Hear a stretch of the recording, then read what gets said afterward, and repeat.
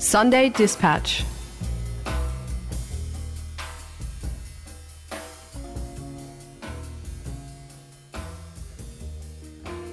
Listening to Sunday Dispatch on FBI Radio 94.5. My name's Lindsay Riley. Each episode we take a close look at news stories from around the world and at home, their social, political complexities, and often examine the way that they're covered in mainstream media.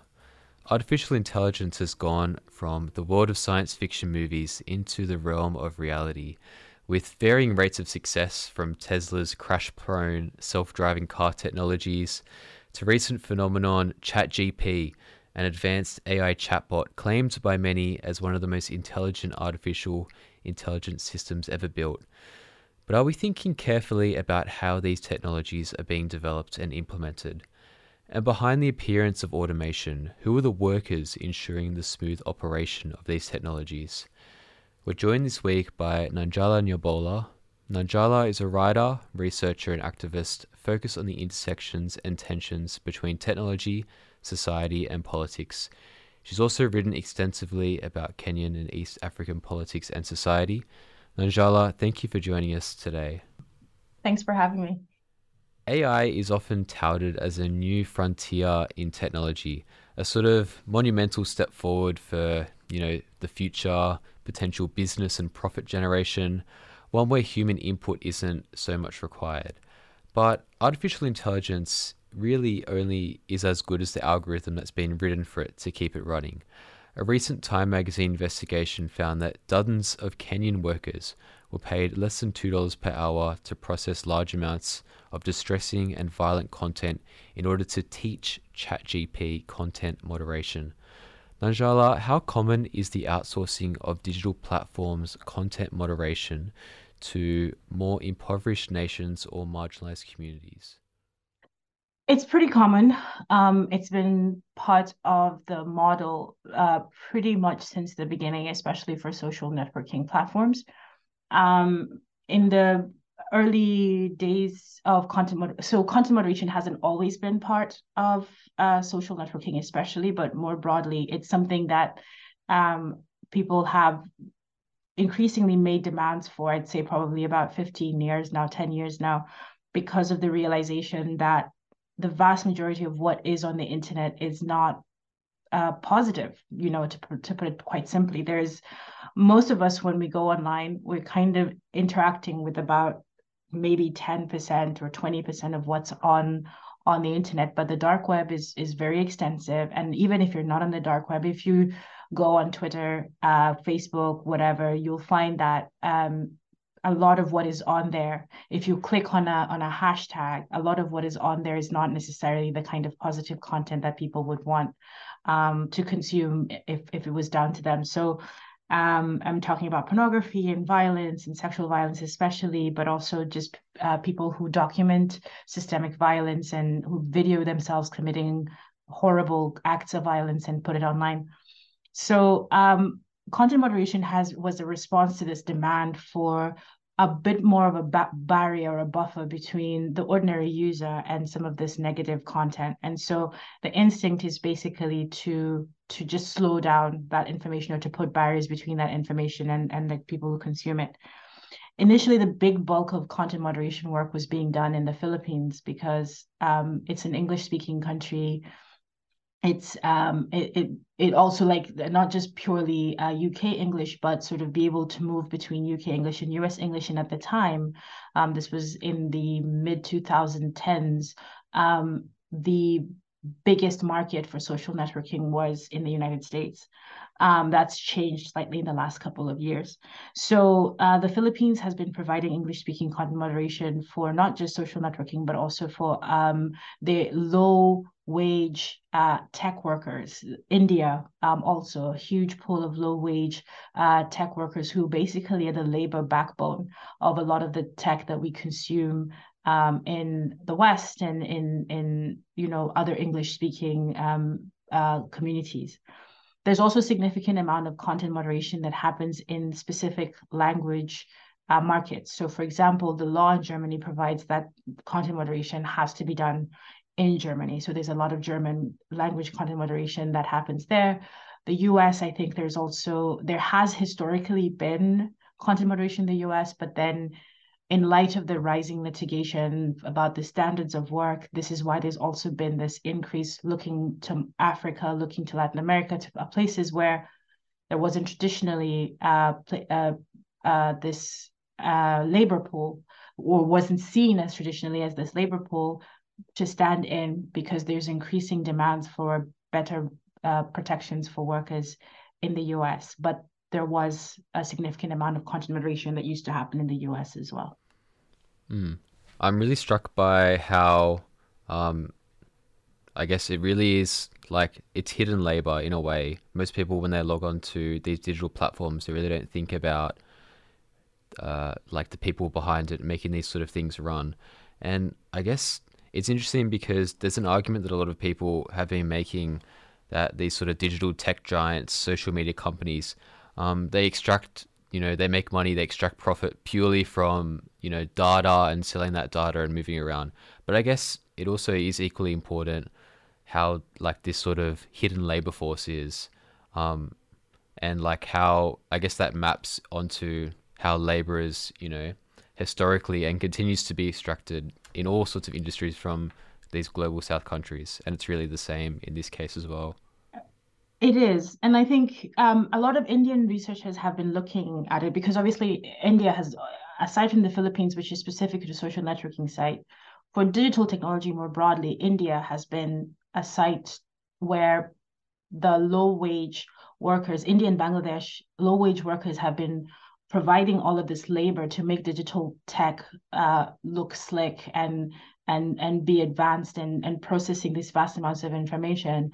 And then you have this rise of this billionaire class in India, which are the people who are basically managing, or the intermediaries for this low wage structures. And so the people who own the outsourcing companies. And that's obviously a very familiar model, because that is how a lot of the clothing that people in the West wear has been made for the last 20, 30 years. It's the way in which the economics are set up, it provides the appearance of growth, of economic growth, because you have this rising class of middle class or even extremely wealthy billionaires who, in aggregate, make the economy look, like it's growing. But if you disaggregate that data, you find that one person's become a billionaire, and maybe, I don't know, 10,000 people have become middle class because they're management in these structures.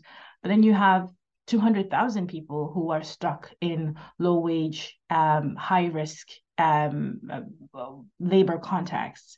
And there has been some career advancement for people. There are people who have, there's a significant amount of writing, Tanmoji Sundarajan writing sort of about caste systems, and how digital tech did make it possible for a significant number of people to break out of the caste system in India, which has, also created a significant amount of its own exploitation structures. But what's next is the question that's on the table. What do we imagine the future of tech will be if all we're doing is kind of shuffling the cards around so that some people get super wealthy and some people get stuck in this exploitative wage cycles? The labor question for me has just really been the way in which it fits into the mold of extractivism has just really been fascinating. And this, I think, is another face of that. This content moderation debate is another face of that. And a lot of these content moderation workers are working like in gig work paradigms. Is that correct? A It lot of the is. time? Well, it's mixed. It's mixed, actually. So I think the gig workers are slightly separate because they are uh, legally a class of employment. And this has been fought in courts all over the world, that the platforms are saying you're not our employees. And so we're not liable for whatever happens to you. With the outsourcing model, with the content moderators, what happens is that they are employed by a third company, and the company is contracted by uh, the big platforms or whoever is developing the AI tech. So with GP, for example, it's Samasource in Kenya is a Kenyan company. It's registered in Kenya, and many people are waged employees, but they are not on the payroll of Microsoft, which owns OpenAI, which is what's building the tech. So there's a level of abstraction there. The challenge with all of this outsourcing models is, number one, the revenue doesn't get distributed equally, right? The valuation, OpenAI's valuation, the thing that makes it $1 billion company, is based on the work that is being done by these guys who are earning $2 a day. But the risk, OpenAI is insulated from the risk. The litigation right now is trying to untangle this knot, but really they're insulated from risk. They're insulated from the consequences of the things that their profitability is predicated on. And this is so reminiscent of, again, what happened with, I don't know if you remember, I think it was in 2006 with the Rana Towers in Bangladesh, all of these people who were making clothes for H&M and Gap and all of these companies. And then when I think it was like 2,000 people, but please fact check me on that number, the fire happens in the factory and then they say, well, they don't work for us. And I think the reason why I keep going back to this analogy is because people really want tech to be new and shiny and so different from everything that went before. But the patterns of wage exploitations have shown themselves to be very resilient and very recurring. And so this model, as much as it presents itself as a novel way of addressing the problem of content moderation and of training AI, actually builds on this historical model of abstracting labor and outsourcing labor in order to insulate the profit making from its social and political consequences. Absolutely, yeah. That's a very good way of putting it. In terms of algorithms, I mean, digital technologies, particularly social media technologies, often advertise as ways of connecting the world. And, obviously there's been examples of how social networks like Twitter have helped people's movements across the world. It's also incredibly clear, particularly with Twitter again, that whoever owns these platforms, whoever owns the technology, who decides the input data, the algorithms, can have a major impact on the way that these technologies operate. Is it the same with artificial technologies? Yes. So again, my call and my approach is always to tell people, well, go back to the basics. What's the basic of what this technology does? And I would be remiss to claim that this is my sort of original line of thinking, novel thinking. There are a lot of really cool people who have written fantastic books about this. Algorithms of Oppression by Sophia Umoja Noble, Weapons of Math Destruction, Kathy O'Neill, Ruha Benjamin's, Race Against Technology, and really raising the question of, at its basic, what is an algorithm? What does it do? What does it reflect? And what are its consequences? It's a mathematical formula at its very basic. And the quality of the algorithm is only as good as the quality of the input that goes into it. And if the algorithm is trained on bad information, it doesn't matter how good the algorithm is. Garbage in, garbage out. Whatever was wrong with the model going in, it's going to be wrong going out. I think the main criticism has always been that people who build AI, people who build these kinds of platforms would have us believe that let me give a more concrete example.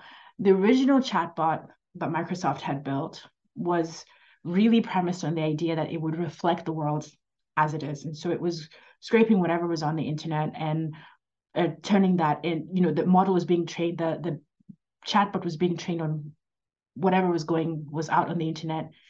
And it became racist in like 2 days. Literally racist, sexist, anti-Semitic in like 2 days. Why? Because the vast majority of what is on the internet, as I said at the top, is not great stuff. Does that mean that the vast majority of people in the world are not good people? No. It means there's a self-selecting group of people who go online and they post certain things and they share certain opinions and they like, if I'm a happy, well-adjusted person, I'm not online 90% of my waking days sort of angrily spewing hate or angrily spewing opinions or even happily spewing opinions like 90% of the day. I'm with my friends, I'm with my partner, I'm taking a walk, I'm doing other stuff. So there's a certain self-selection that was happening with the content that this algorithm was being trained on, and then you end up in the cul-de-sac that we have before.